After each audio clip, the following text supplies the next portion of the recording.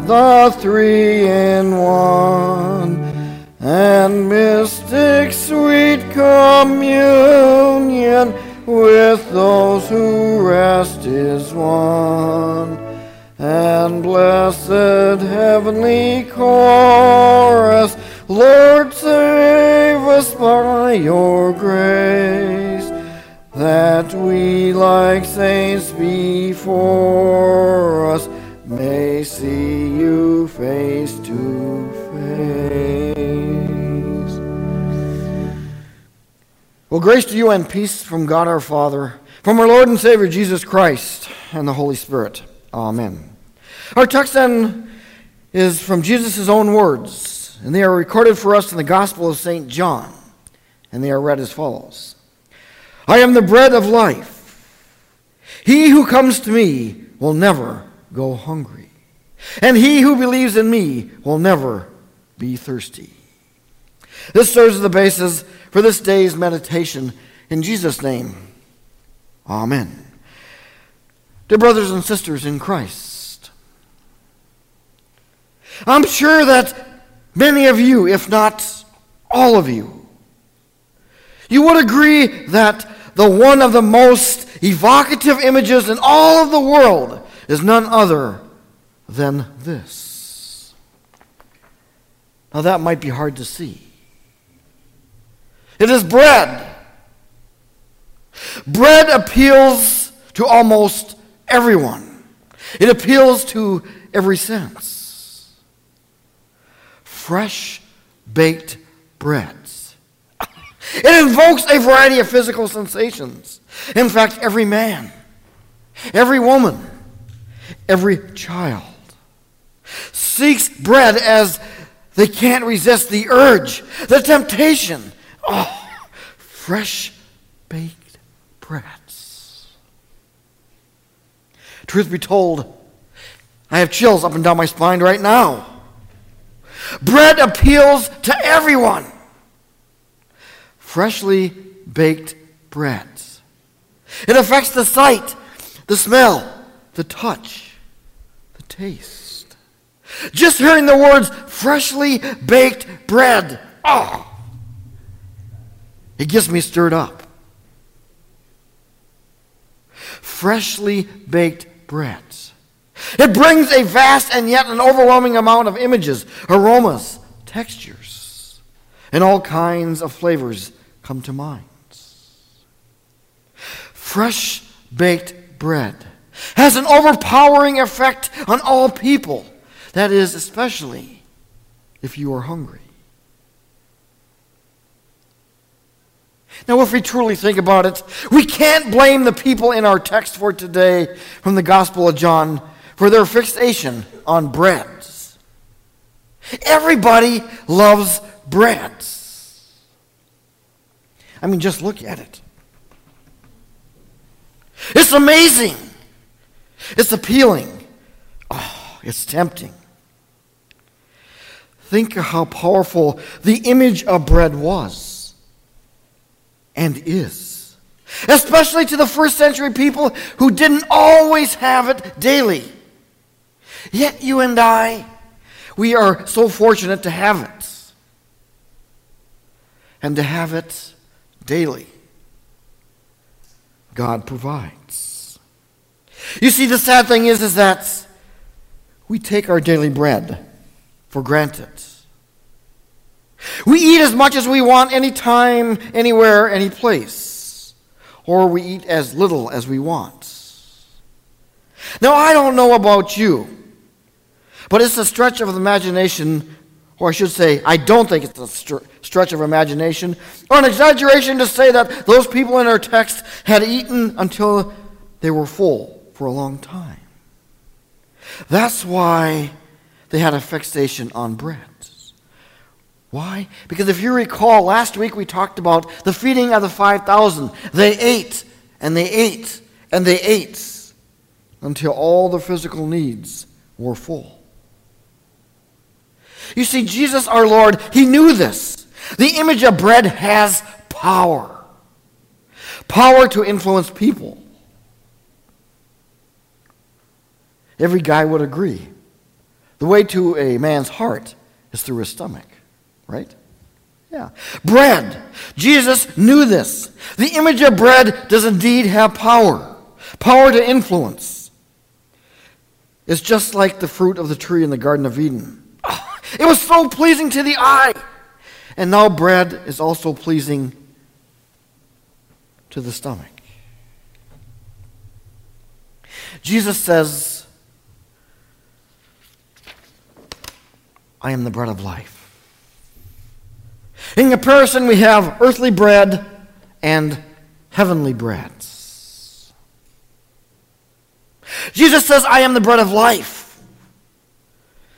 Yes, there in Jesus, he grants us our daily bread. And Luther says it best. He reminds us of this in his small catechism. Jesus supplies all our physical needs. And we should be truly thankful. But here, in the Gospel of John, which we just read a few moments ago, Jesus wants to do more than give us some warm, some brown, some soft, sweet-smelling breads. He wants to do more than just meet our physical needs. Right here, Jesus calls himself the bread of life. He does so because he wants to give his people. That means to give you and me something that lasts forever. Something that's not a material possession. He wants to give us himself. Holy Scripture reminds us of Jesus' words where he says, I am the way, I am the truth, and I am the life. No one comes to the Father except through me.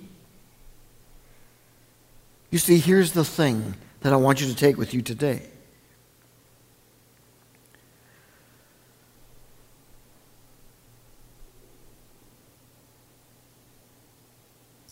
Plain old bread. It gets stale. It sometimes gets moldy. Sometimes it loses its freshness. And sometimes it just smells bad, even tastes bad. Sometimes it's even devoured by insects. Plain old bread, right here, plain old bread, it just doesn't last. It doesn't satisfy our desires. In fact, if you leave it long enough, it rots. But you see, that's not the case with Jesus, the bread of life. What Jesus is saying is, don't follow the ways of this world. Don't be tempted or deceived by a fallen world. And don't follow those who do not know Jesus. Don't get caught up in the ways of this world. Jesus says, I know that you're spiritually hungry. I know that you're spiritually thirsty. Jesus says, and I can help. Don't look to the things of this world to satisfy your cravings. In other words, don't look to drugs. Don't look to alcohol. Don't look to unholy behaviors. Instead, Jesus says, look to me. Look only to me, for I am the bread of life. And in me and only in me, Jesus says, can you have forgiveness, life, and salvation. You can have all of it for eternity.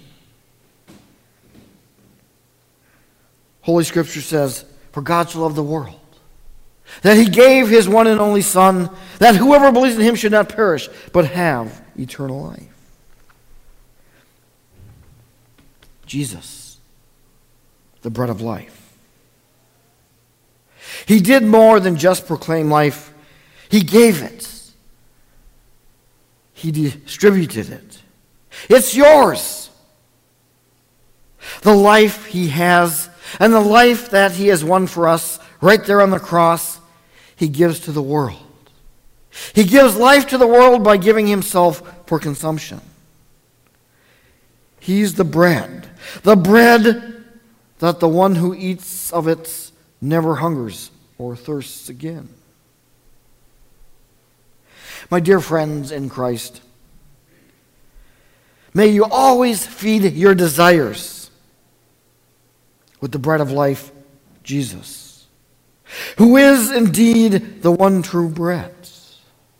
And may you never, ever look again to plain old bread for satisfaction. Remember the bread of life that we met and that we ate in holy baptism. Remember the bread of life in our absolution and the forgiveness of our sins. Remember the bread of life as you come to communion to satisfy your spiritual hunger.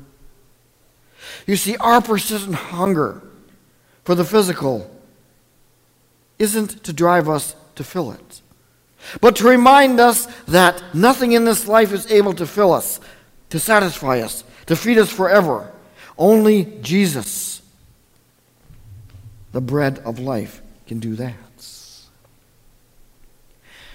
So what's it going to be?